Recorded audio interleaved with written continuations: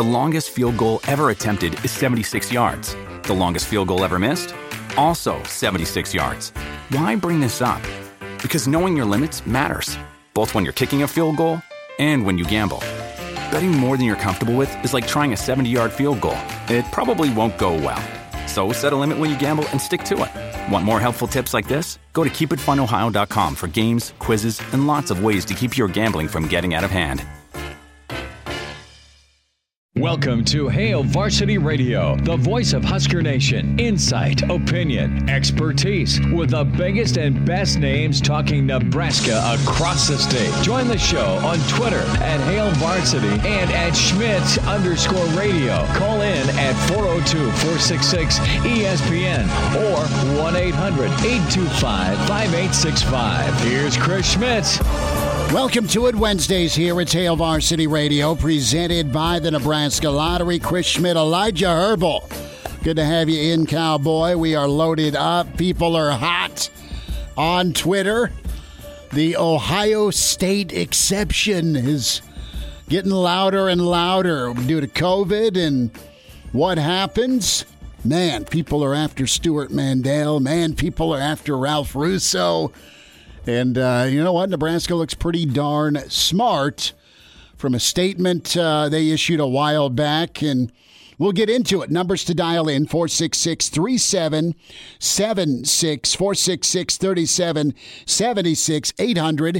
466-3776, 800-825-5865. Find us on Twitter at Herbal Essence for Elijah, at Schmidt_radio for me, and can email Chris at HailVarsity.com.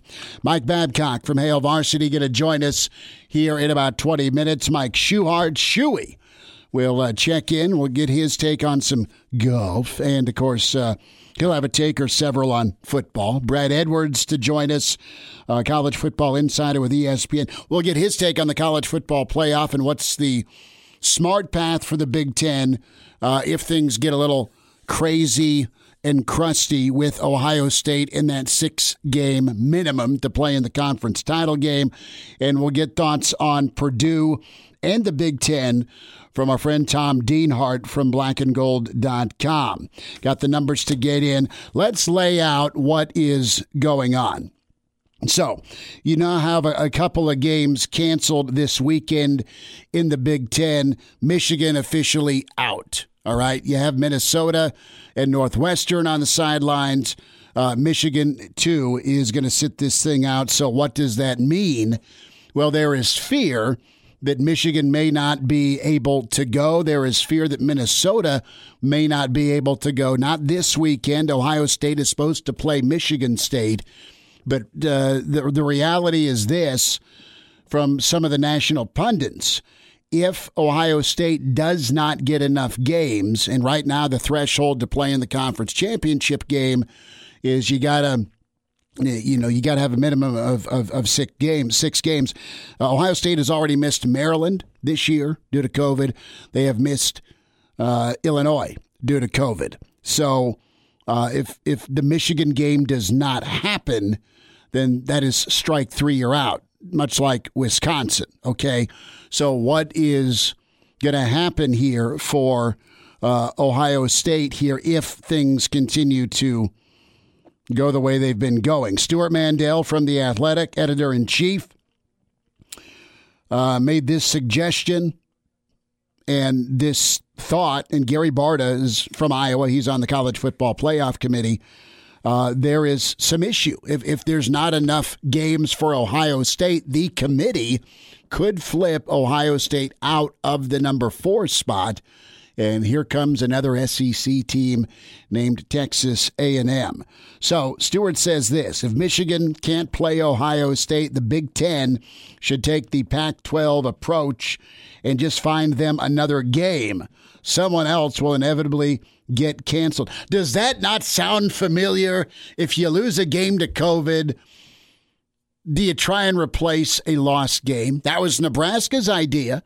Nebraska is still pulling arrows out of the side of their body from the national beating they took. And there's some inference of, well, Nebraska wanted special circumstances. No. Nebraska just wanted to play a game to get better. We have all seen this season And we have heard Scott Frost, this team needs to get better. They get better by playing. Because while they've practiced a lot, they have not hit a lot, okay, due to the COVID circumstances. And you're seeing the lack of development, quite honestly, kind of flare and raise its ugly head. Would Nebraska be a better football team when it comes to shooting itself in the foot? Had they had more practices? Had they had more games? We'd like to think so. We don't know. But this is wild. And, Nebraska getting some credit as well, as Brian Christopherson posting the comment from Nebraska back in October. And folks got all over Nebraska in October with their statement here. We believe in the flexibility to play non-conference games could have been beneficial, not only for Nebraska, but for other Big Ten teams who may be in a similar position as the season progresses. The ability for all Big Ten Big Ten members to play a non-conference game if needed could provide another data point possible for the college football playoff. BYU has like 30 games under their belt, and they're still, because of strength of schedule. I know Michigan's down this year. At least Ohio State has gotten the Indiana win, right? But, where are you at as a Nebraska fan? Is the rematch something that's possible? Would Nebraska and Ohio State tee it up again if that's what's possible? Maybe. Would things be moved around so you make up the game with Maryland now that they're back to playing football, Ohio State and Maryland? Well, Maryland has a date with Rutgers. Do you just tell Rutgers to go sit in the corner? Sorry you lost your last game of the regular season because Ohio State needs a game? Or do you move forward with a rematch? Mitch Sherman has a piece coming out, his sit-down with Bill Moose. A lot of things covered with the Moose. And Bill Moose seems to think, per an excerpt on Mitch's Twitter, that Minnesota should be okay. Minnesota in 2 weeks should be okay. Let's hope that happens. I want to see Nebraska one more time against P.J. Fleck. I know what's on Nebraska's plate right now is Purdue, but it's pretty wild. Barry Alvarez speaking earlier today as he's part of the competition committee. He's the guy, one of the guys that made the rules about, the 6-game minimum. Well, he's now readjusting, saying the Big Ten needs to rethink that criteria. Right now, you still have a sizable lead if you're Northwestern because you've won the head-to-head game against Wisconsin. Stranger things have happened, though. If you dial back that 6-game minimum and Northwestern doesn't get out of its tailspin, I think they will. But if they don't, that might open things up for Wisconsin to get in and be your Big Ten West representative. Listen, I know that Nebraska has been ahead of the curve on this. I know Nebraska's thought broader and more realistic than many of their peers and chancellors and presidents in the Big Ten. Nebraska's been right on this all along, and they've been treated like a redheaded stepchild. Nebraska wears red. So I think, in my opinion, you want the payday. You've moved forward with this season, and while it looks like it's special treatment to Ohio State, you got to ask yourself, do you want a Big Ten representative in the college football playoff, yes or no? And if there needs to be some earth movement for Ohio State to get a little help from the conference, are you good with that as long as they get to a college football playoff and that payday's spread throughout? That's really the question. Do you want a team that has a chance to compete for a national championship to get that green light, even if things you were calling for earlier and got shut down on now get reconfigured for somebody else? It's really the question in front of us on that. And it's a greater good for the league. It'd be doing Ohio State a solid. And they're a good team. They're unbeaten if they stay unbeaten. But if they lose games out to COVID, I'd be all for rematching them if you're Nebraska, or figuring out a way to get Ohio State another ball game to get them a chance to play in the playoff, assuming they keep running the table and they win the Big Ten. The way I see it, Ohio State was with Nebraska before the season whenever it was coming down to, are we even going to play football this year? Nebraska needed a teammate like Ohio State in that battle. Needed that voice. To even get this season back. If if this was Nebraska in a place where they'd only played a couple games and maybe they need to get in the college football playoff, I know that seems so far away and so far-fetched right now to think that maybe that could be us. But if I put myself in those shoes, I know Nebraska fans would be kicking and screaming to get the rules changed to get Nebraska in the college football playoff, because Ohio State's one of the better teams we've seen in the Big Ten, just based on their performances this year since Nebraska's joined the Big Ten. Well, and you got a former Buckeye that kind of went off last night during the college football playoff reveal, and Kirk Herbstreit apologized later last night, went on radio, I think in Detroit this morning. But this was pretty fascinating with, you can't beat them on the field if you're Michigan. So what do? You're going to pull the COVID card. I say that quasi tongue-in-cheek, but hey, that would absolutely, if you can't beat them on the field, you can sure as hell keep them out of the playoff another way if you're Michigan. But here's part of Kirk Herbstreit last night, doubling down on some accusations. And Herbstreit knows all the major power players in college football. He does. They text him. He texts them. His kids play at Clemson. So you've had accusations all year long by some coaches towards other teams. They just don't want to get beat down. So they're using one case of COVID or X number of cases of COVID to get out of the game and save face. Here's Kirk Herbstreit. I don't know all the numbers as far as their COVID is concerned. I'm just saying we live in such a strange world that I've talked to a lot of coaches around the country that have said they really feel teams are opting out to avoid playing games because they don't want to get humiliated. They don't want to they don't want to lose with the team that they have. They don't necessarily have too many COVID positives. They just don't want to have to take the field with the team they have and go get embarrassed. So they're basically waving the white flag and saying we can't play. So there's a lot of that's being talked about around the country. I'm not suggesting, I have no idea what Michigan's situation is. I'm saying they have the power to potentially say, hey, we can't play next week, and there's nothing Ohio State could do about it if they decide to say that. That is true. I'll say this. Any team that does that they're not teaching any kind of lesson. They don't stand for anything. They have no courage, they have no character. Anybody that would do that purposely just to sabotage another team. There's real competition. There's real angst. There are coaches that really don't like one another. There are programs that hate one another.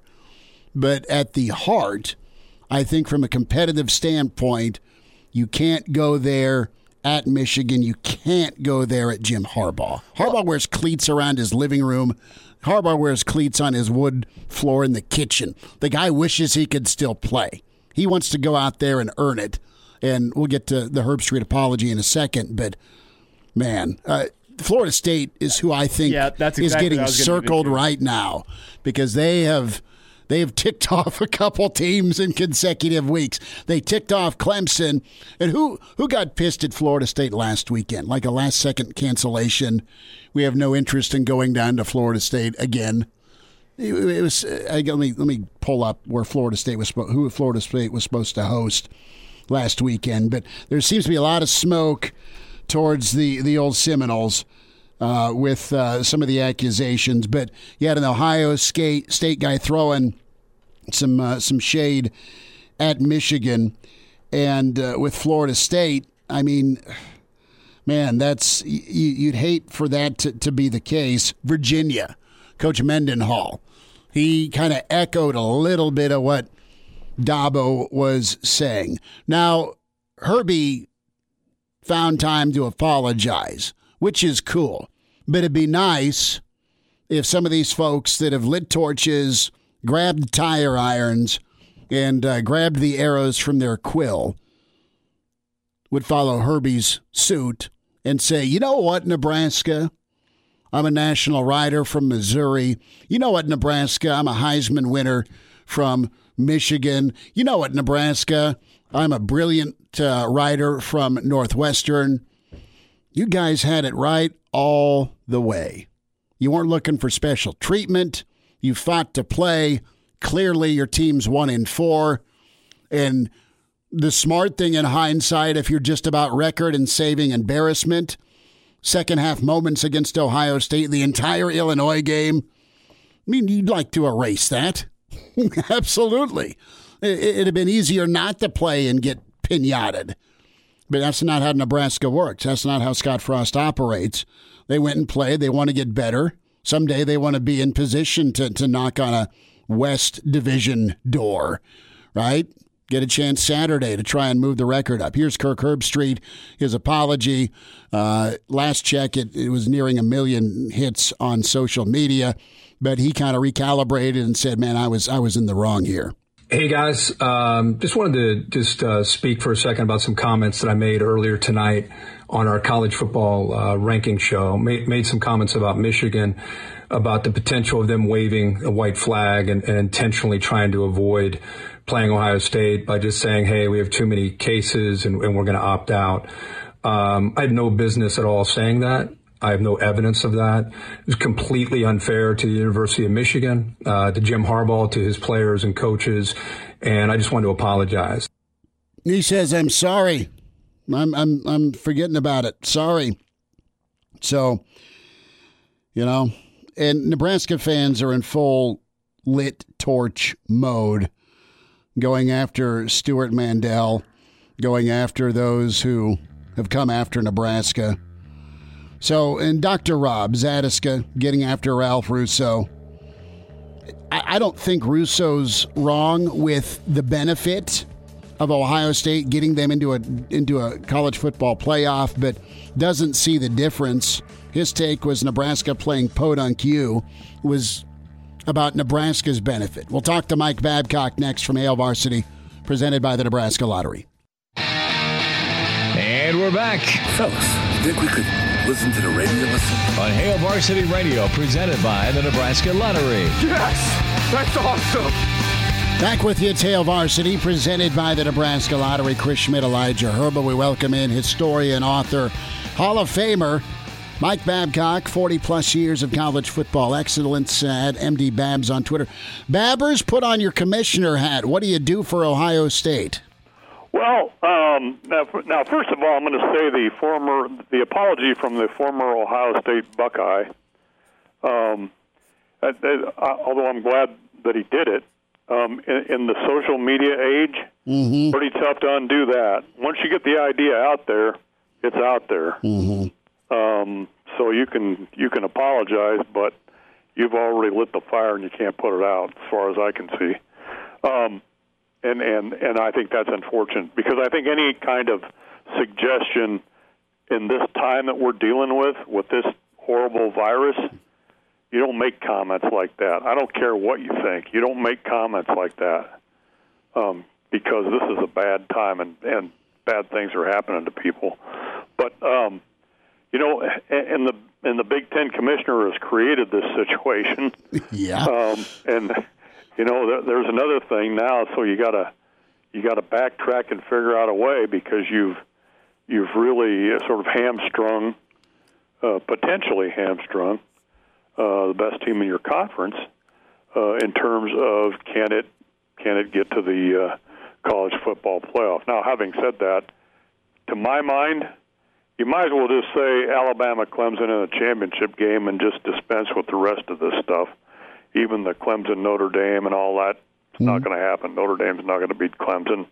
It's going to be Alabama and Clemson, to my way of thinking. But Ohio State wants a chance. You guys have been talking about that. You want to be able to compete if you're Nebraska or if you're Ohio State or whatever. And Ohio State's putting itself in a position where it could conceivably, play for a national championship. So how do you overcome a potential problem that was created by the conference at the beginning of the season? And I don't know what the answer is to that. Well, it's going to be Barry Alvarez leading the way with the competition committee, revisiting the 6-game threshold, so there can at least be a conference championship game. You get a conference championship game, you win that. All right, we're Ohio State. We're 6-0. Yeah. But I think what you need to do is they'll need to if they can't, they need to beat Michigan State first. Okay. Right. Secondly, they need to figure out what can happen. Is that a rematch in Lincoln? If Minnesota can't go, if Minnesota is okay to go, it's Nebraska and Minnesota, the 12th. Great. So you've got Rutgers and you have Maryland that are scheduled to play. Okay. Do you make up the Maryland-Ohio State game and sit right? I mean, what do you do if you're the league there? If you for some weekend you don't have a chance to have 2 cancellations, right? I mean, that's always right. What do you do to get him that extra game? Do you make an exception after apologizing to Nebraska, of course, and let him schedule something with? If you can't get a conference game in there, do you go outside the league and let a one-time exemption happen? And Nebraska just wanted to play; they weren't looking for special treatment. I mean, that's what was misunderstood nationally, Babbers, don't you think? Right. No, I agree, and there's going to. We know the Big Ten. There's going to be no apology to Nebraska, whatever the Big Ten does. Right. I mean, they can step in and say, well, Ohio State can play a non-conference game to fill out that spot or whatever. But it's not going to be any apology to Nebraska. They're going to look at it from a practical standpoint and just do what they do. I mean, that's the reality of the situation. And it's unfortunate that the Big Ten wouldn't concede that point to Nebraska, which we never understood that anyway, right? I mean, what's the big deal if Nebraska can schedule a non-conference game against an opponent that apparently was testing at least as well as the Big Ten, if not better? Where was the harm in that and allowing that? Why be stubborn there? But now when you're in a situation where it does matter, it has an implication for the prestige of the conference, you're going to make an exception. And, again, I don't think there's going to be any apology to Nebraska, but from the standpoint of Ohio State's standpoint, I would like to see them make that change because I don't want Ohio State to be penalized because of the situation it's in. The same kind of concern I had when Nebraska wasn't allowed to do it applies to Ohio State. And I don't think it's, on some level, I don't think it's fair to just say, well, we messed up with Nebraska, so we're going to mess up with Ohio State. I don't think that's fair. Fix it if you can fix it. Do the right thing. For once, do the right thing. I mean, you haven't to this point, but it's never too late to do the right thing. Mike, I might be getting way ahead of myself here, but next week, Ohio State playing Michigan, as all the drama has been, which would be their 6th game. And Nebraska is playing Minnesota, who's also had some well-documented issues with COVID this year. If the event comes where Minnesota and Nebraska is canceled and Michigan-Ohio State is canceled, would you be against a rematch with Ohio State if that's what it takes to get them into the college football playoff? Well, I don't think I would be against it if that's the option to give Ohio State an opportunity. And Nebraska wants to play games, and I don't think Nebraska would back down from an opportunity like that to play the game. And I, based on just what's happened so far, I'm really skeptical that the Minnesota game is going to get played. But again, it's a difficult issue, and I bet there's, everybody has a different opinion about that, and they probably hear me say, yeah, go ahead and play Ohio State and Nebraska again, and they think, what kind of a silly comment is that? But, I believe that Nebraska wants to play games, and if it can't play Minnesota, it's willing to play whomever, and Ohio State needs that game and probably is willing to certainly play Nebraska again. So, yeah, let's go ahead and do that. Now the question is then, where will you play that game? Where? I think you turn the lights on down at 10th and Vine, Babbers. Yeah. Let them come to Memorial Stadium. It's not quite Miami or Florida State in December, but no. And what's the difference?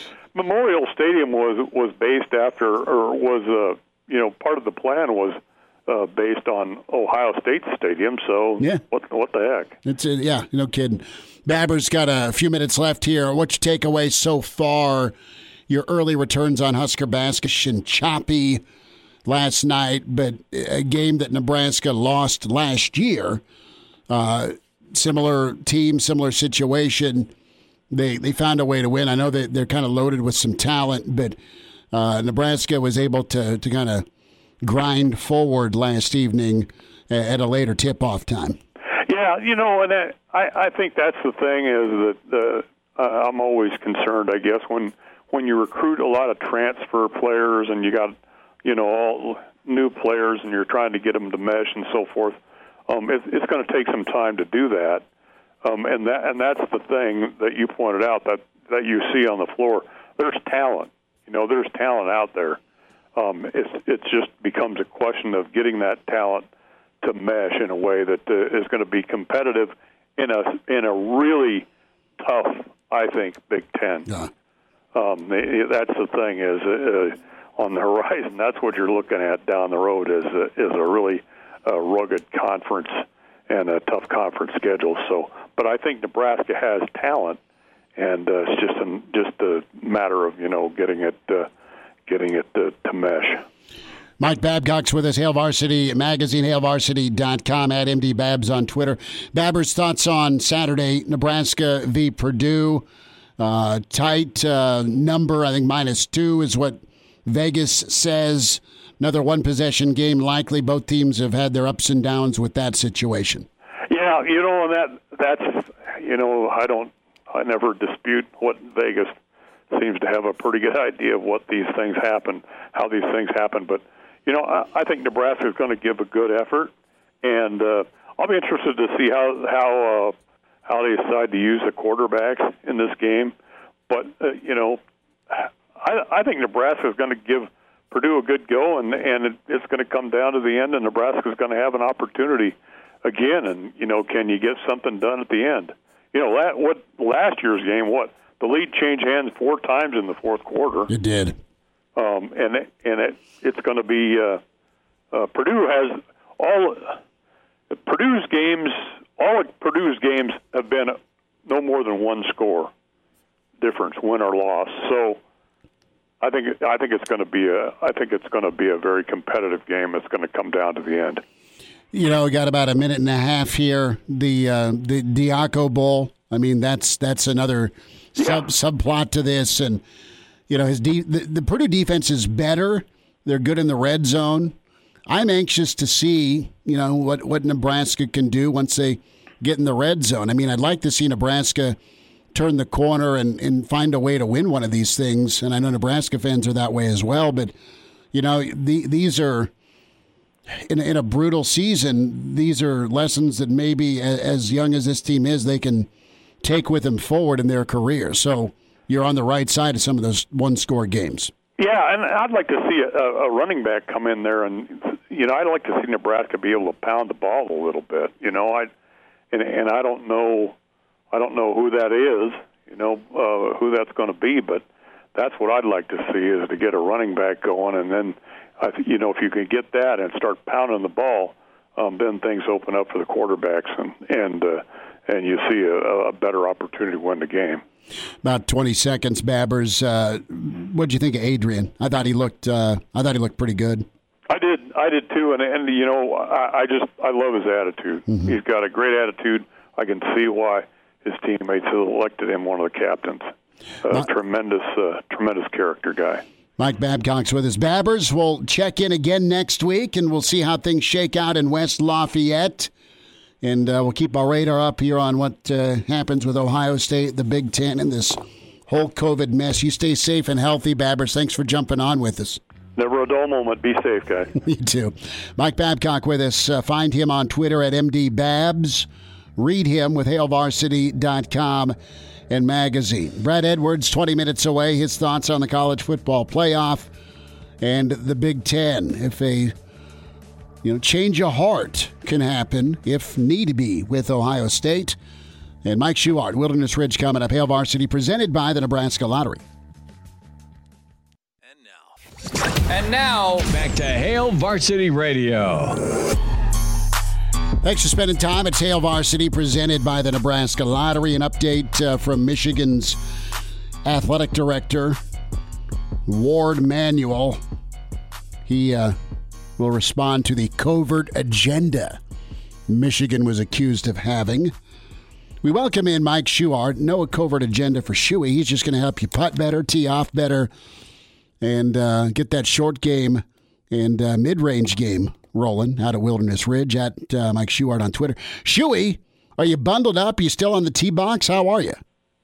No, I'm doing good, man. I just got done with a lesson with actually Mr. Aaron Babcock, trying to make him better. How Beautiful. Good for Babbers, man. Yeah. He's working on it. I just hand money to him, if we're on the putting green. I just say, man, you got it going. You got it going. And Shuey, it was great to see you on the weekend. Played out of my mind. I putted well. I heard that. Yeah. I mean, it was. That's always fun. I didn't even OJ it. I just, I was pretty legit. It was good, man. So it was awesome to be out there, 60 and beautiful out of Wilderness on Saturday.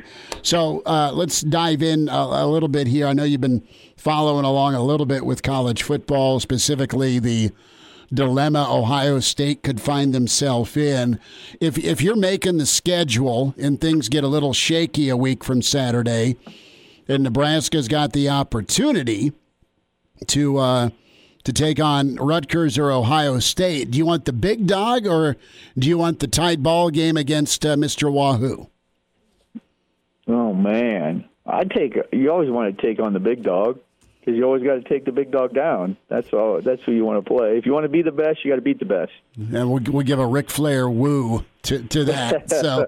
So you're saying, thank you, Mr. Vedral. It'd be fun. It'd be tight. But let's go round 2 with the Ohio State. I get you. I'm kind of that way as well. Let's see Ohio State a second time. What would be great, though, is if things get cleared up and Michigan gets to play Ohio State and Nebraska gets to play Minnesota. That'd be ideal. That would be ideal. So that'd be actually kind of fun. It'd be all right. I think that'd be good. So anything that pleased you against Iowa, and how do you feel about Purdue on Saturday? Oh, our defense played better, no question about it. Man, we got to get our offense figured out. Not sure what they're going to do with that. But, I mean, they showed some signs and they showed some fight, after they played not very good against Illinois, and they came back and at least put up a good fight against them. So that was good to see.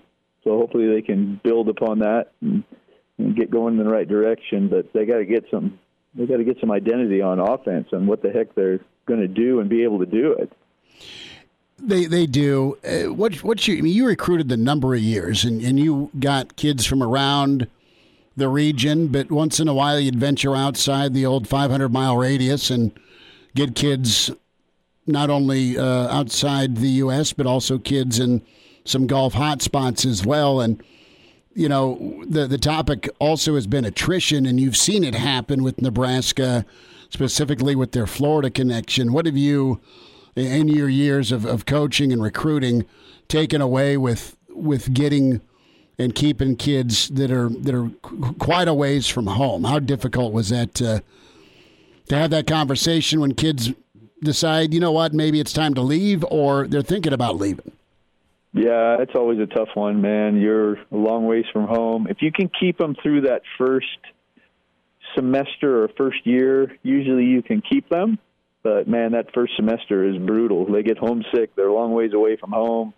They're either not playing. They're still trying to adjust.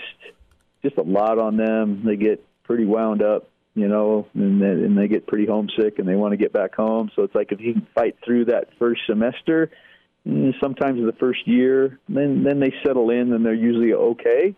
But that first year is a tough one, trying to keep them. And then you add, not doing what it is that they're used to doing. Because all these kids that are coming in, man, they're pretty high profile.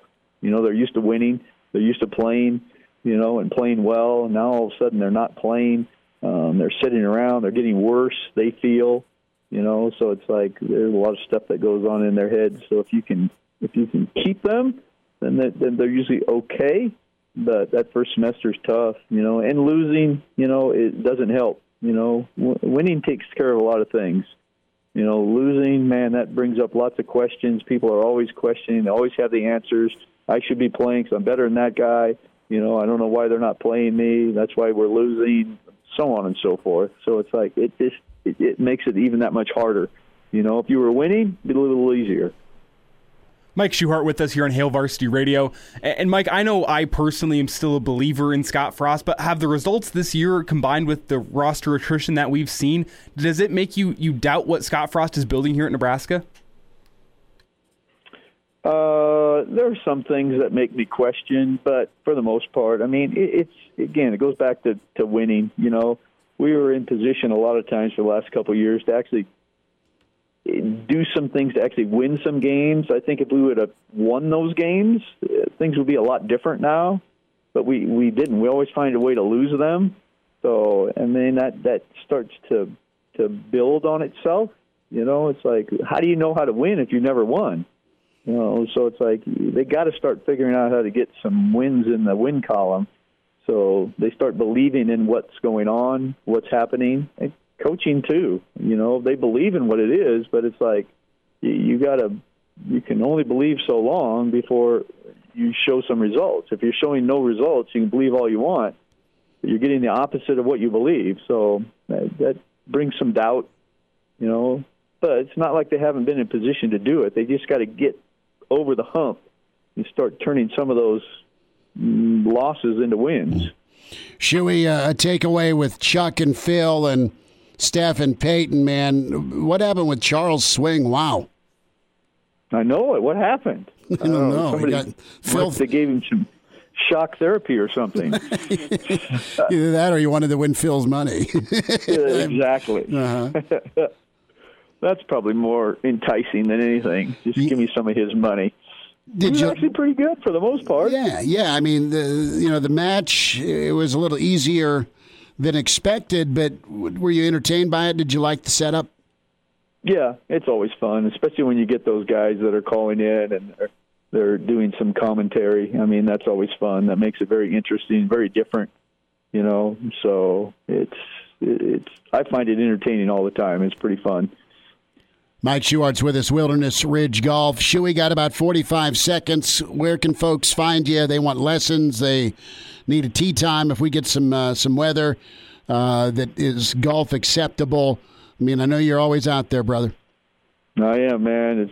I looked at the forecast. It looks pretty good for December. So it looks like golfing weather. So give us a call out here. Set up a tee time.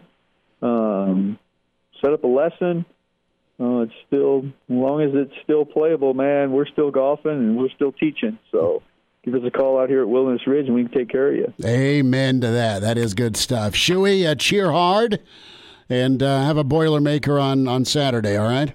All right, will do. Take care, buddy. There he is. You too. Thanks, man. Mike Schuhart with us, Wilderness Ridge Golf. A lot of football, little golf. Shuey's got that big red hat on. I'm sure he does. We'll wind down hour one. Brad Edwards, his take on the Big Ten, Ohio State, the playoff setup. And Tom Dienhart will get us a look-see at Purdue. Hail Varsity presented by the Nebraska Lottery. And now, back to Hail Varsity Radio. One final time this hour. It's Hail Varsity presented by the Nebraska Lottery. Chris Schmidt, Elijah Herbal. Find us on Twitter at Schmidt_radio at Herbal Essence. Get the podcast and do so. The Hurrdat Media Network. You can find that tab on HailVarsity.com. Get the interviews you want, the segments you want. Also ESPNLincoln.com on demand. Elijah will have some of our conversations with Mike Babcock and Shuey. Also Tom Dienhart, Brad Edwards.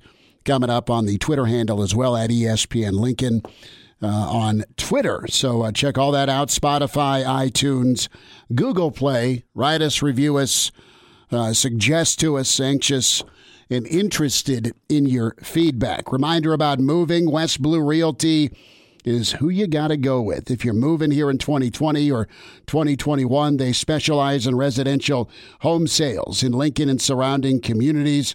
And you know what? For a limited time, you mentioned Hale Varsity, West Blue Realty will provide you with up to $1,000 on the closing of your next home purchase. Tom Luby makes it happen at 402-540-3768. So does Kelly Hofschneider. Kelly's there to help as well at 402-202-2312. It pays to work with West Blue. Get an appointment scheduled, 1120 K Street, Suite 200 in Lincoln. So we have heard an I'm sorry and an accusation from Kirk Herbstreit. We have heard Nebraska fans out in full force get after Stuart Mandel on social media and other national writers that were there to use Nebraska as a punching bag. And Nebraska's just kind of been right all along. And it's not brain surgery. And our friend Dave Biddle, Ohio State insider, he had an amazing point. You know, the one thing that every medical expert agreed upon, and there was 1,000 different takes on this virus and playing football and when to go and yada, yada, yada, that it was going to be a situation that had to be fluid. That was something you could accurately predict, that it was going to be unpredictable. And this just kind of gets down to the root of the Big Ten was forced to move forward with a season when they thought they were going to be right and everyone was going to follow their lead in canceling a season. They had to backtrack. They had egg on their face. So they set this rim 15 feet high instead of 10 feet high. And what's going to happen? There's a real chance Ohio State will not qualify for their own conference title game. There's a real chance, if they don't make exceptions and changes, that Ohio State's screwed and could be supplanted out of the college football playoff. They still got to win games. Ohio State's got to go unbeaten with whoever's on their schedule. They got to win the Big Ten championship. All that needs to happen. But you're in real danger if you don't make some movement here, some changes. Admit you're wrong again. That a team that has a chance to fight for a national championship will be left out. Okay, Elijah, we have Jet Splash gift cards, don't we? Let's do it. All right, we have 3 to give away today. We're going to give away 2 right now. Caller 8, caller 9. Caller 8, caller 9. Get yourself a Jet Splash $25 gift card, 466-3776, 466-3776, 800-825-5865. Caller 8, caller 9 right now. Get those Jet Splash gift cards. Welcome to Hale Varsity Radio, the voice of Husker Nation. Insight, opinion, expertise, with the biggest and best names talking Nebraska across the state. Join the show on Twitter at Hale Varsity and at Schmidt_radio. Call in at 402-466-ESPN or 1-800-825-5865. Here's Chris Schmidt. Thanks for spending time. It's Hale Varsity Radio, presented by the Nebraska Lottery. Into hour number 2. Tom Dienhart, get us a look at the Boilermakers. We'll say hi to Brad Edwards, college football insider with ESPN, College Game Day at @JBradEdwards on Twitter. Mr. Brad, how you doing? I'm doing okay. Just trying to keep up with all the college football news here. It's been an eventful last 24 hours or so. It has, and you have the Big Ten. Guess what, Brad? The Big Ten might be in a bind. Is this shocking to you? Yeah. No, and I'm expecting that whatever ends up happening will. Well, I'm not saying it won't be controversial, but I don't think that the Big Ten will end up in a bind. I mean, obviously. Everything with difficulty playing games and all that, there's no way around that part of it. But as far as, the possibility of Ohio State going undefeated, getting left out of the playoff, I don't think we have to worry about that. First of all, I don't think the Big Ten is going to allow them to not play in the conference championship game. If they miss another game, I think they will change the rules and make sure that they're in there. And if they're in it, they're going to win it. And I really don't see who the committee could take other than them if they're undefeated. So at the end of the day, it's going to get done. It's just a question of how many other games in the Big Ten that everyone wants to play end up getting played. That's just it. And the Big Ten will shift and refocus. Barry Alvarez is asking maybe to revisit that 6-game threshold to get to a conference title game. Nebraska fans, meanwhile, have been vocal on Twitter. This is what Nebraska was asking for in October when their game early on in the year got canceled week 2 against Wisconsin. Can we go outside the conference? No, go back to your room. Was kind of the feeling.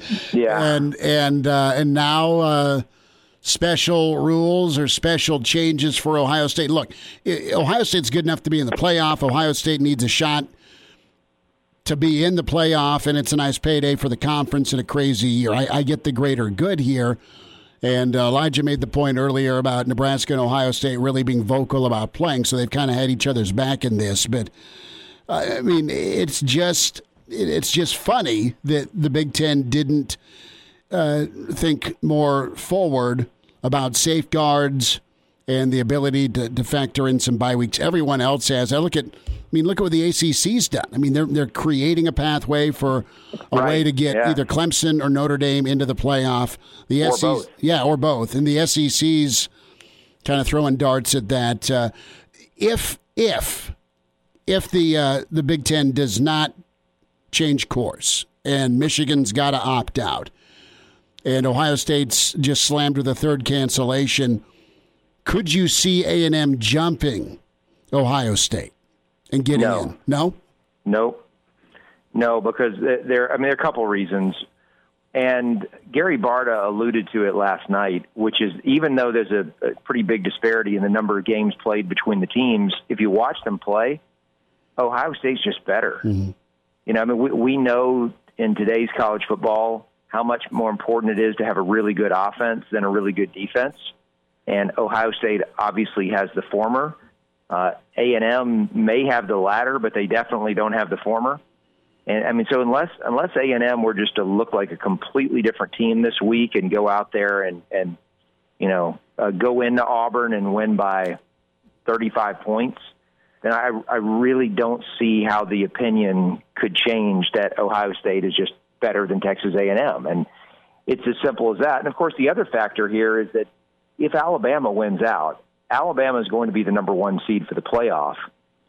Do you want to put Texas A&M in at number 4 and have a rematch with Alabama? Alabama not only beat them by 28 earlier this year, but they've beaten them by about that amount almost every time they've played since Johnny Manziel left.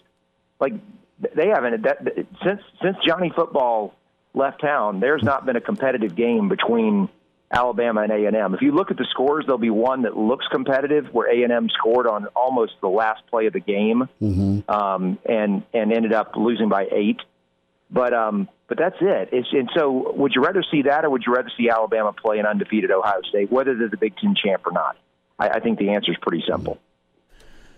Now, my point here might be a little irrelevant, but I want to bring back, because today I saw what the BCS formula would have ranked the top teams had it still been around today. And you got Alabama 1, Notre Dame 2, followed by Ohio State, Clemson, Cincinnati, Florida, and then you got Texas A&M at 7 and BYU at 8. When you compare that to the college football playoff rankings, there are some discrepancies there. So which do you think is more right? Do you think it's better to have it in the hands of these, 20 people, or is it better to have it in the computer formula, in your opinion right now? Yeah, I think it's better to have it in the hands of the committee, because unless you're going to allow the programmers of those computer formulas that you're talking about to include every detail that could possibly be included, then they're going to be lacking some information that this season would have been very important. And much of that is related to COVID. It's one thing to just have your average year where, sometimes a team's going to lose a big game and they didn't have a starting quarterback, like Clemson losing at Notre Dame. Things like that have often happened. and of course the computer ratings usually don't account for that, and they can. But the BCS didn't even want them considering the final scores of the game, much less details like that.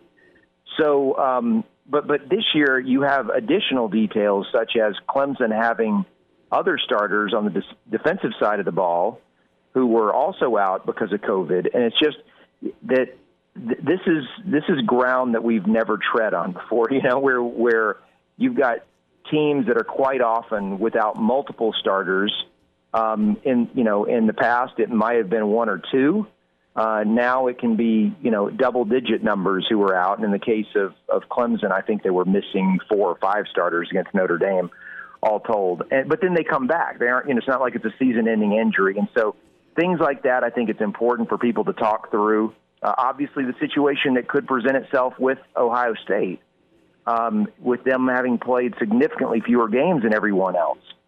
How would that affect a given computer formula? I think each one would handle it different. Are they looking at the total number of games, or are they looking at the winning percentage? So I think these are reasons that the committee is a better way of doing it. I'm not saying that I love all the decisions they make or that there aren't computer models that would say things that the committee really needs to give serious consideration to. But I think there needs to be a human element in it. Brad Edwards with us, ESPN Insider College Football and College Game Day at @JBradEdwards on Twitter. Brad, who are your top 4? Is it the same as the committee, or would you replace somebody? Right now, I'd have the same ones the committee does, and I might even have them in the same order. Okay. I do think Clemson is better than Notre Dame, and we'll see that when they play head-to-head and Clemson's back at full strength. But for now, because of head-to-head, and especially since Notre Dame hasn't lost a game, I think that's the order they should be in. But I do feel like Alabama is better than Notre Dame. Mm-hmm.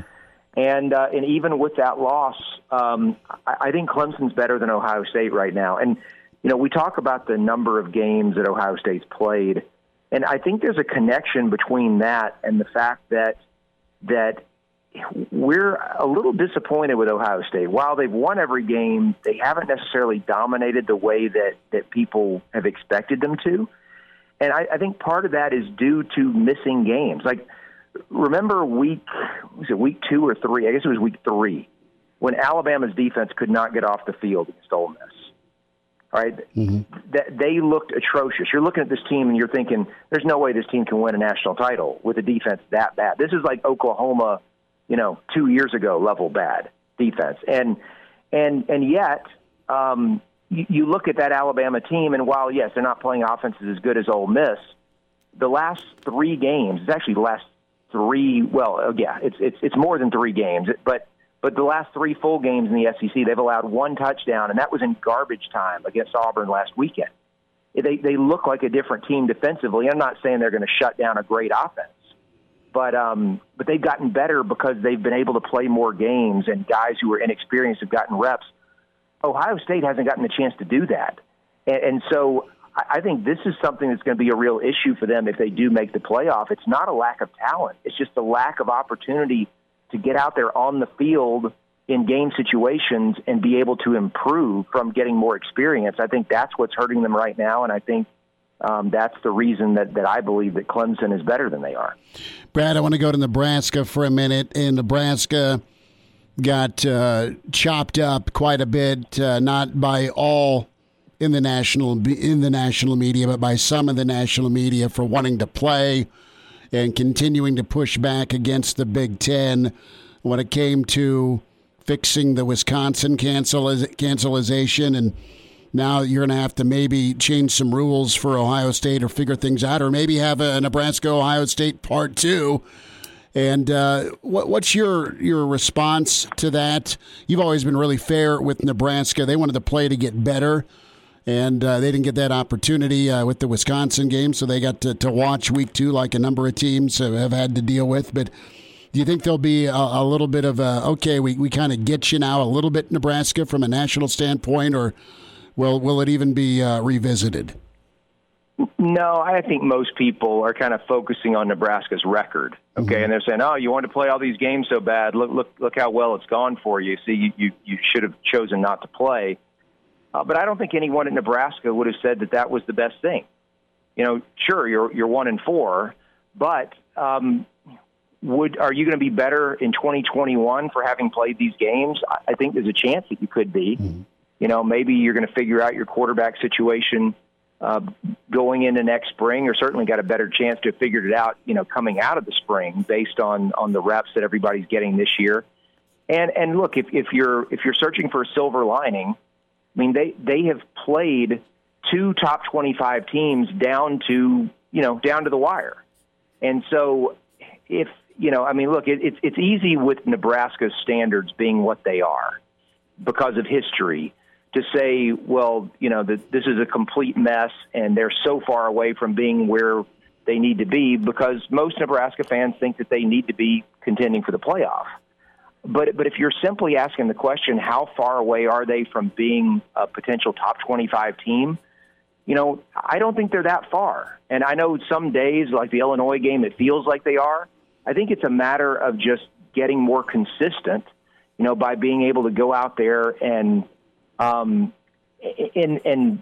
do what you're supposed to do, I guess, is the way to do. Like last week against North Carolina, Notre Dame won its 30th consecutive game as the betting favorite. That doesn't mean they covered the spread. They haven't covered the spread in all of them. But the last 30 times they've been declared the favorite in a game, they've won it. And what that does, that type of consistency, when you're not losing to teams that you shouldn't lose to, you're raising the floor for what your program is. And that's Nebraska's problem. I think we know where their ceiling is at the moment. Their ceiling is kind of at a top 25 level. The problem is that their floor on a given week can be much lower than it should be. And like I said, you raise that floor by getting more consistent, and the only way that you're going to get consistent is to play more games. And so as tough as the season's been, I think it was worth it. That's a lot of folks have echoed those thoughts that would love to be in the stadium on Saturdays, Brad. And I think that's where Scott Frost is coming from. You're not going to get better unless you play. And this year's been a lump-taking year. Brad, about a minute and a half, your reaction to accusations out there that the teams have kind of given COVID a hug to avoid embarrassment on Saturdays. There's some thoughts out there by folks on ESPN. There's also some snarkiness from a couple of coaches in the ACC towards other programs. Yeah, I don't think anyone is out there intentionally getting COVID in order to get out of playing a game that they're probably going to lose, and in some cases get embarrassed on the scoreboard. But I do think that there probably are situations, and I'm not going to point a finger at any one of them because they're all different. I don't know which one is guilty, but I know there have been enough of them that I think the odds are good that at least someone, somewhere along the way, has looked at their numbers and said, oh, you know what, we could play. But based on the letter of the law, we're allowed to call it off because we don't have enough players at this position, and I would rather not play than go out and get humiliated. Mm-hmm. And would I do the same thing in that position? I can't tell you for sure that I wouldn't. I hope I wouldn't.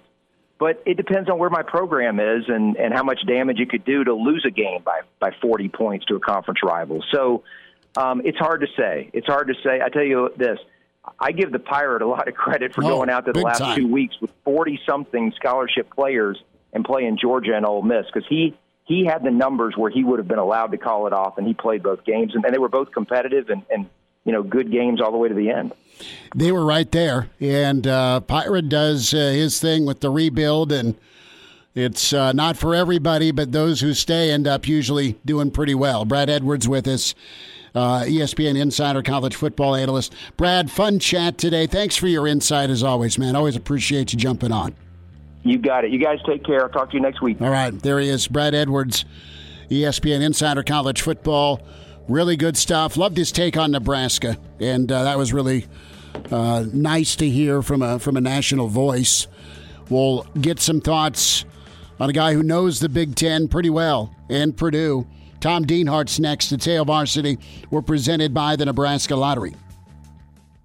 And now, back to Hail Varsity Radio.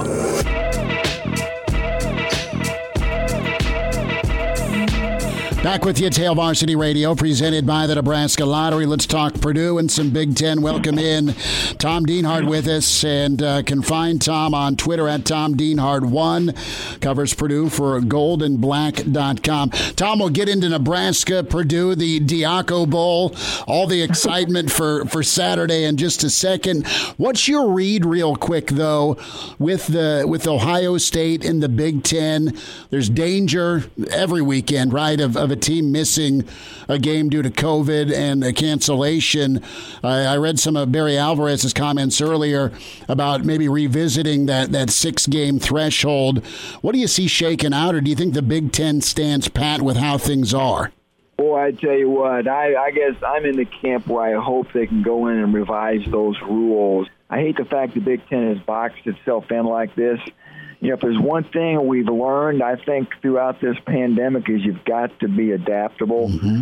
And, again, I think the Big Ten's got to be adaptable in the situation. You don't want to box out the best team in your league from getting an opportunity to play for the league championship. So I guess I'm hoping that cooler heads prevail and maybe the Big Ten can revise those rule requirements. That'd be great. And if things don't work out, I mean, Nebraska is supposed to have Minnesota here to end the regular season. I don't know if a part 2 would be appetizing for Nebraska fans, but would you rematch in Ohio State, Nebraska if that's the route you had to go? Would the league allow that, or would the league allow BYU to maybe sneak in and check in with Ohio State, or an Ohio State Cincinnati showdown? I don't think you'd see the league go outside and for an opponent. And I guess, you know, when they first came up with that last cross-division matchup, I don't know if that's what you're alluding to, but I think they want to try to avoid rematches if they can. But again, who knows, Chris? Again, I think there's got to be a lot of flexibility here. And, you know, we've already seen 2 games canceled this weekend within the Big Ten. Mm-hmm. And, again, you just have to be adaptable and be willing to make some compromises and changes because, you know, what really the victory this year in a lot of ways is just getting these games played. And right now we really seem like we're limping toward that finish line, doesn't it? We are. Tom Dienhart's with us, and he's joining us, Hail Varsity Radio. You find him goldandblack.com, covers Purdue. And been around the Big Ten a long time, Tom. So what's your impression of Nebraska's 2020 with how things have gone from afar? I know you've seen this program up close, too. But what's your reaction to the way things have shaken out for Nebraska and Coach Frost? Well, a tough year. It seems like the offense is still really looking for some type of an identity. A lot of quarterback runs. It sounds like they're going to continue to play 2 quarterbacks on Saturday when they get here to West Lafayette. McCaffrey and Martinez are proven adept at moving the ball with their feet. Passing the football, I guess that's another question. You know, the receiving core there hasn't been stellar. Not much production with running backs as well. I know they like their line. And defensively, I think they're playing well. They seem to be pretty evenly talented in all 3 levels of that defense. And, you know, you mentioned off the top, Chris, the Diaco Bowl, right? Nebraska fans, I'm sure, don't have fond memories of 2017, Bob's only year there in Lincoln with Mike Riley. And I tell you what, here in West Lafayette, you know, things started off well in the opener against Iowa, a 24-20 win. The defense looked good, but with each successive week, Purdue's allowed a larger number of points. In the last 2 games in particular, the defense has not looked very good. Purdue's been in every game. I mean, their record could be flipped around. I know they're in the midst of a 3-game skid, but the way you started out, you kind of held on against the Illini. You did really well. I mean, Bell went off, and that's with no Rondale in the lineup, and he was a difference against Iowa, but you're right there against Northwestern.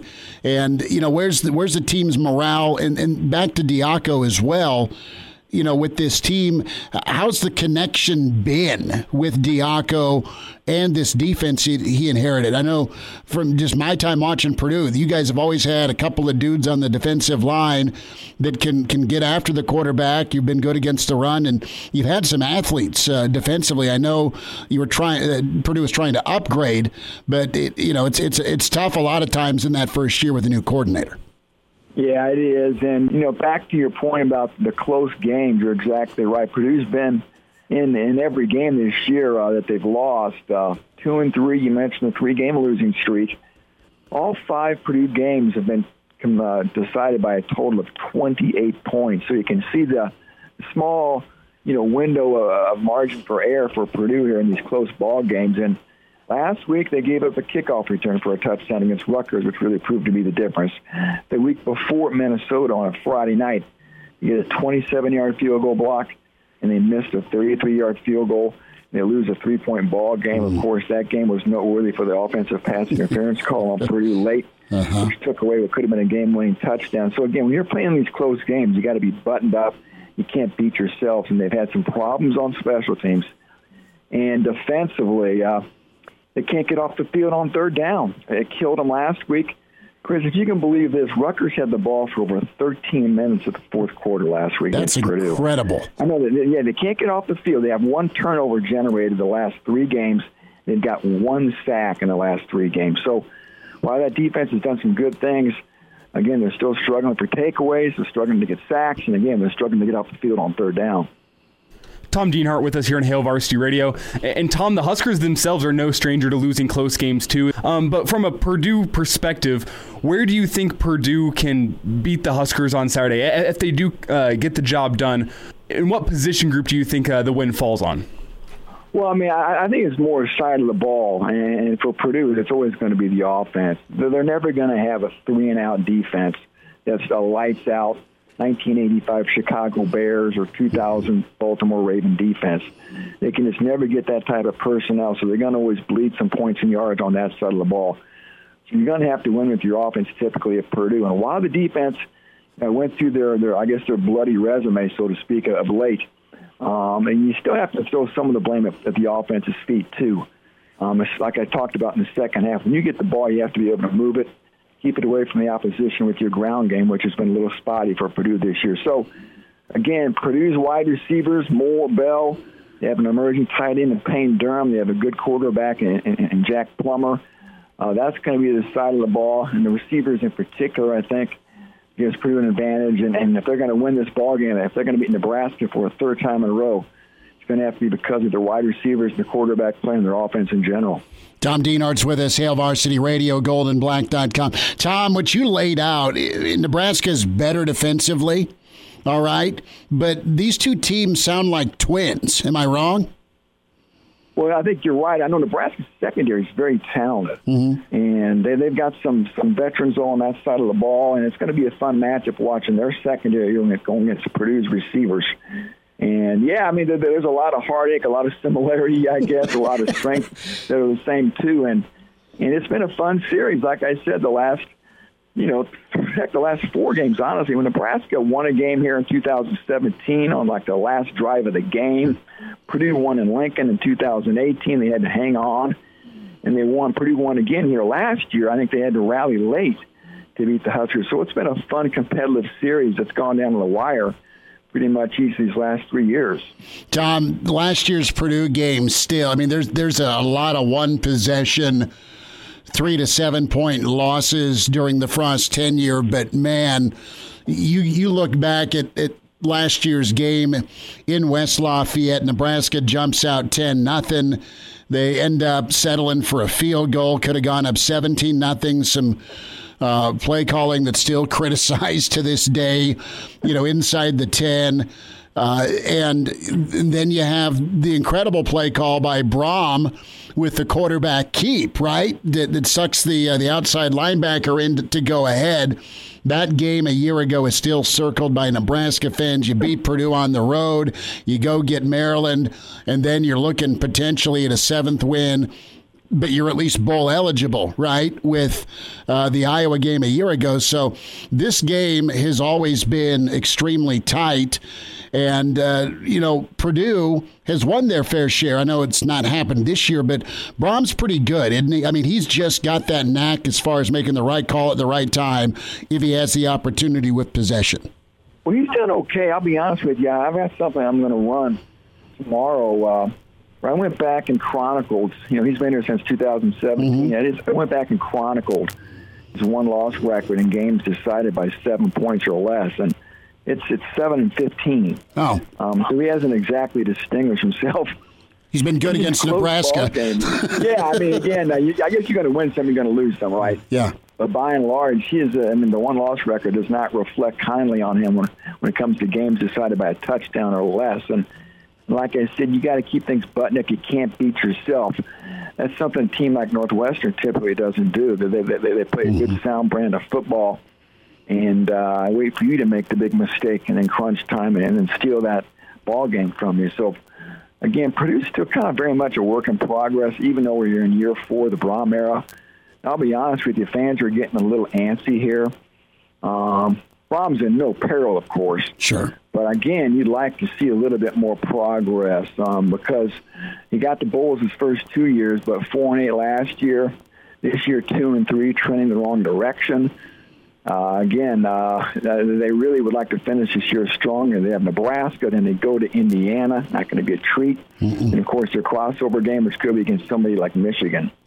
Well, and, I got about 2 minutes here, a little less than, but you've been around the Big Ten, Tom Dienhart with us. Your reaction to just where Michigan's at, and is this a one-hit wonder for Indiana, or is this got some momentum with Coach Allen there? I know he had a good year last year, 8-4, but this year they were special, and we'll see what they can salvage without Penix.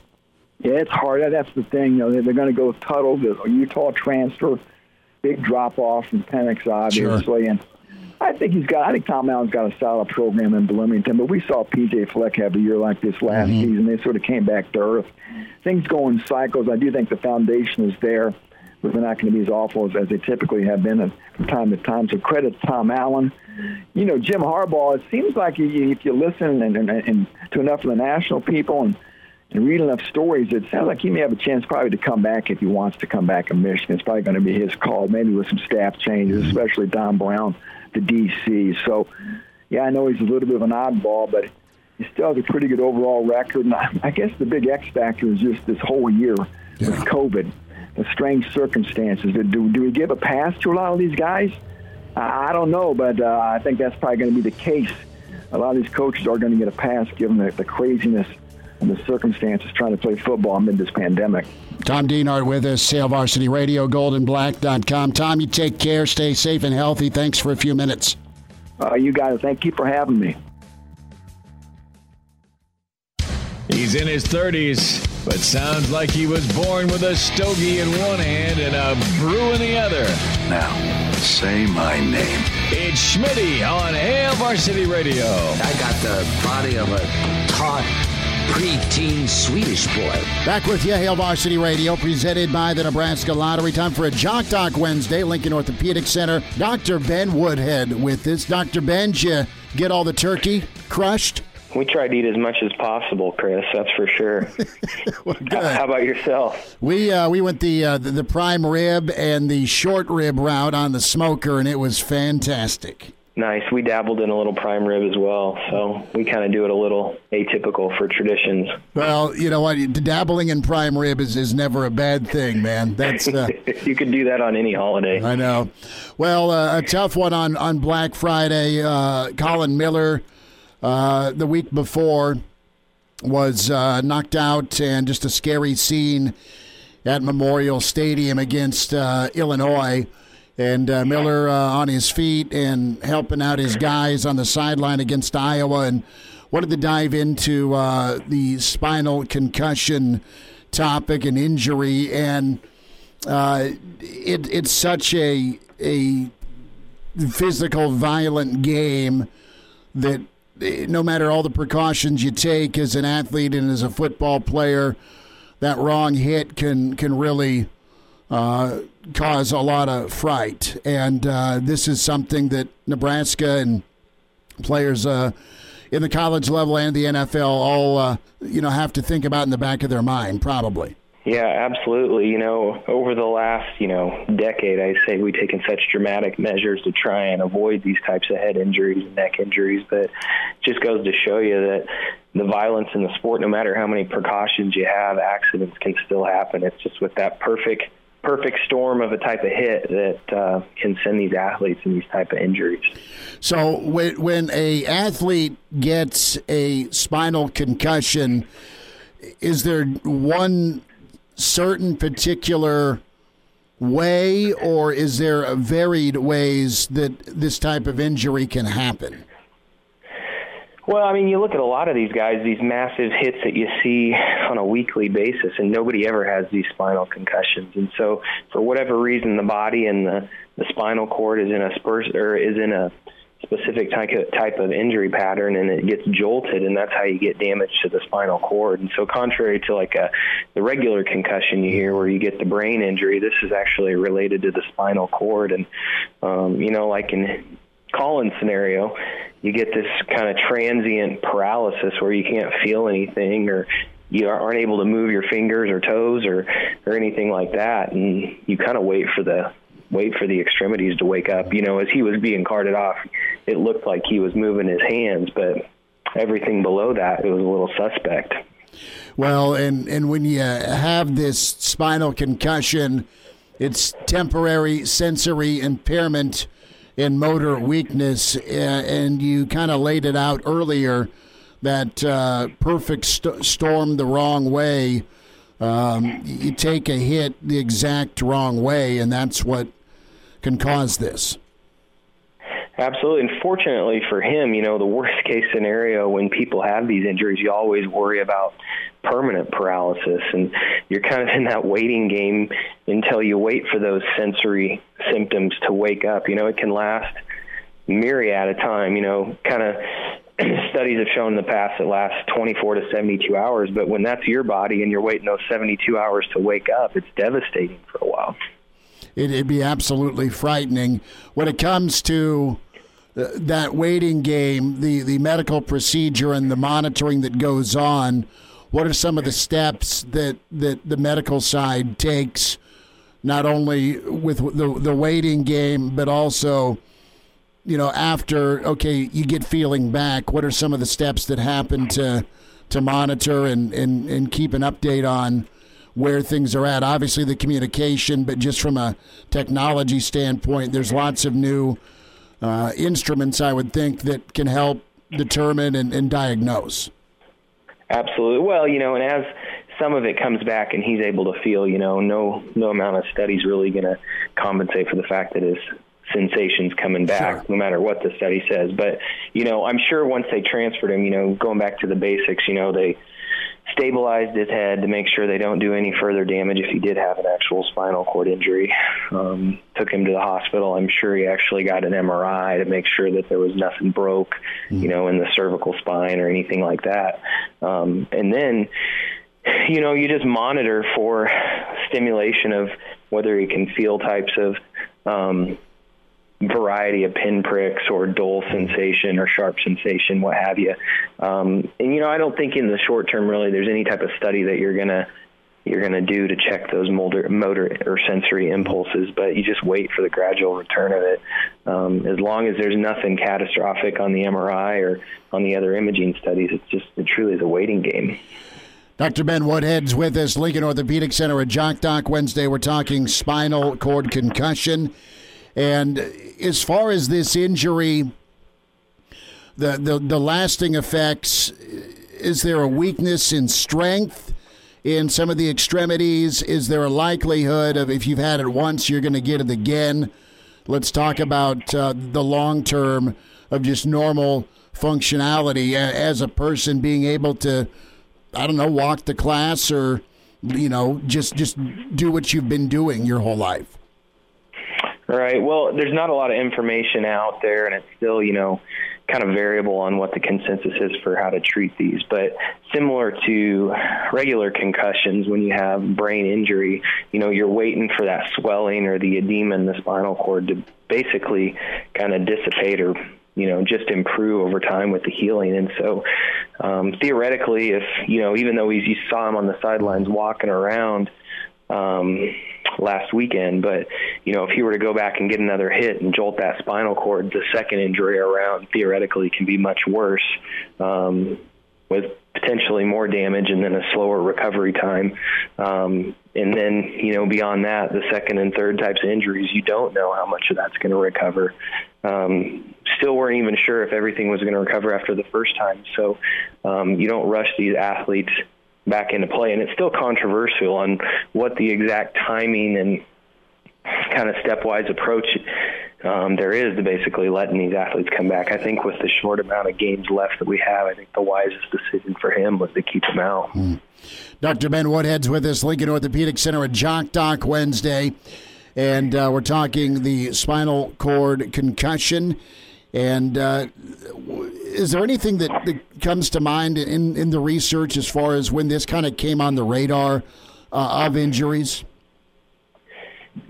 Well, I think, it's probably happened for years, and a lot of times we probably never knew what it was. But I think over the last 10 to 15 years that we've learned a little bit more. But still, I think spinal concussion is still, behind the studies that we have on brain concussions. And, we have all these return-to-play type activities for concussions regarding the brain. But this is a lot less common injury. So, I just don't think we're seeing a lot of it. And so I think the knowledge that we have on return to play is not quite as concrete. This has been misdiagnosed as a stinger, but the way the medical advancements have happened, this is more so on the grid, so to speak. So there's it feels like there's a lot less misdiagnoses with this. Absolutely, yeah. Those stingers that, guys used to get back 20, 30, 40 years ago, it makes you wonder if some of these types of injuries are actually occurring. Dr. Ben, thanks for a few minutes on the spinal cord concussion. Have a good rest of your week, and we'll do this again. You as well, Chris. Thanks. Miss us? Come here, brother. Give me a hug. Bring it in for the real thing. We're on call for you. Catch the podcast at HailVarsity.com, the ESPN Lincoln app, or download them on iTunes. Saddle up, partner. Back to Hail Varsity Radio. One final time, busy today. Big thanks to Mike Babcock, Mike Schuhart, Brad Edwards, fantastic on Nebraska, the Big Ten, and the Ohio State playoff situation. Tom Dienhart got a slowdown on Purdue. It's the Diaco Bowl, of course, but I always think of Seabass when it comes to the Boilermakers. 3 Boilermakers, please, from Dumb and Dumber. That man over there, Seabass? Took me a second, okay. Yeah. See, I was thinking, I thought you were talking like Sebastian Janikowski. No, I mean, that's like, the other Seabass, right? I was like, did he play? So we need to do another steak and a beer bet. I'll take the points in Baltimore. The game's already happened, hasn't it? Yes, it's over. I'm just making sure here. No, it's over. It's over. It's a joke. Pittsburgh 19, Baltimore 14. I was going to give you Pittsburgh, but I needed the points. Trace McSorley sighting. Yeah, a 70-yard touchdown pass. To Hollywood. Yeah. Pretty nice. I wasn't expecting that game to be so close, but I have seen more pictures, and our old buddy Kevin Suits tweeting out the picture of Diaco heading into North Stadium in the Argyle sweater, the jeans, the shades, and he gave everybody a peace sign in the media that day, and it's like, yep, $825 for 1 year, $875 for the second year. Bang. And good info from Tom Dienhart on Purdue. Tomorrow, Gary Barnett will be with us, Brandon Vogel, the Pride of Chicago, Danny Burke. We may have a Grant Wistrom sighting. Working on old number 98. I want to remind you about buckling up. 70% of people in fatal crashes in Nebraska not wearing a seatbelt. If used properly, seatbelts can reduce risk of fatal injury by up to 60%. Your best defense in any crash, buckling up, brought to you by the Nebraska Department of Highway Safety Office. This is like cruel, but I've seen enough pictures of Diaco. Right, and Diaco's one of many people blown out here over the last 15, 17 years at Nebraska, but it'd be kind of dark humorish to have like a fired section. In the cutouts, yeah? In the cutouts. and put it behind either the West or the East Stadium. And put him behind, a few pillars. little coach's graveyard of sorts. Well, not just a lottery ticket type deal, right? Because I mean, you paid out millions upon millions to people, so that's the that's you were asked to leave. We're paying you to go away section. So let's get caller number 5 right now. Caller 5. That last Jet Splash gift card for $25 right now. We'll give away another one tomorrow. We'll give one away on Friday. But caller 5 right now gets a $25 gift card to Jet Splash. This is a good test today to see who's listening to the end of the show. No, I know. I said 3. You and I, maybe.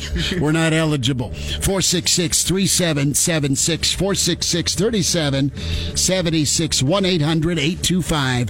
1-800-825-5865. Caller 5 right now gets a $25 gift card to Jet Splash Car Wash. Good to see Elijah Herbal. Chris Schmidt back at you tomorrow at 4 with Hail Varsity.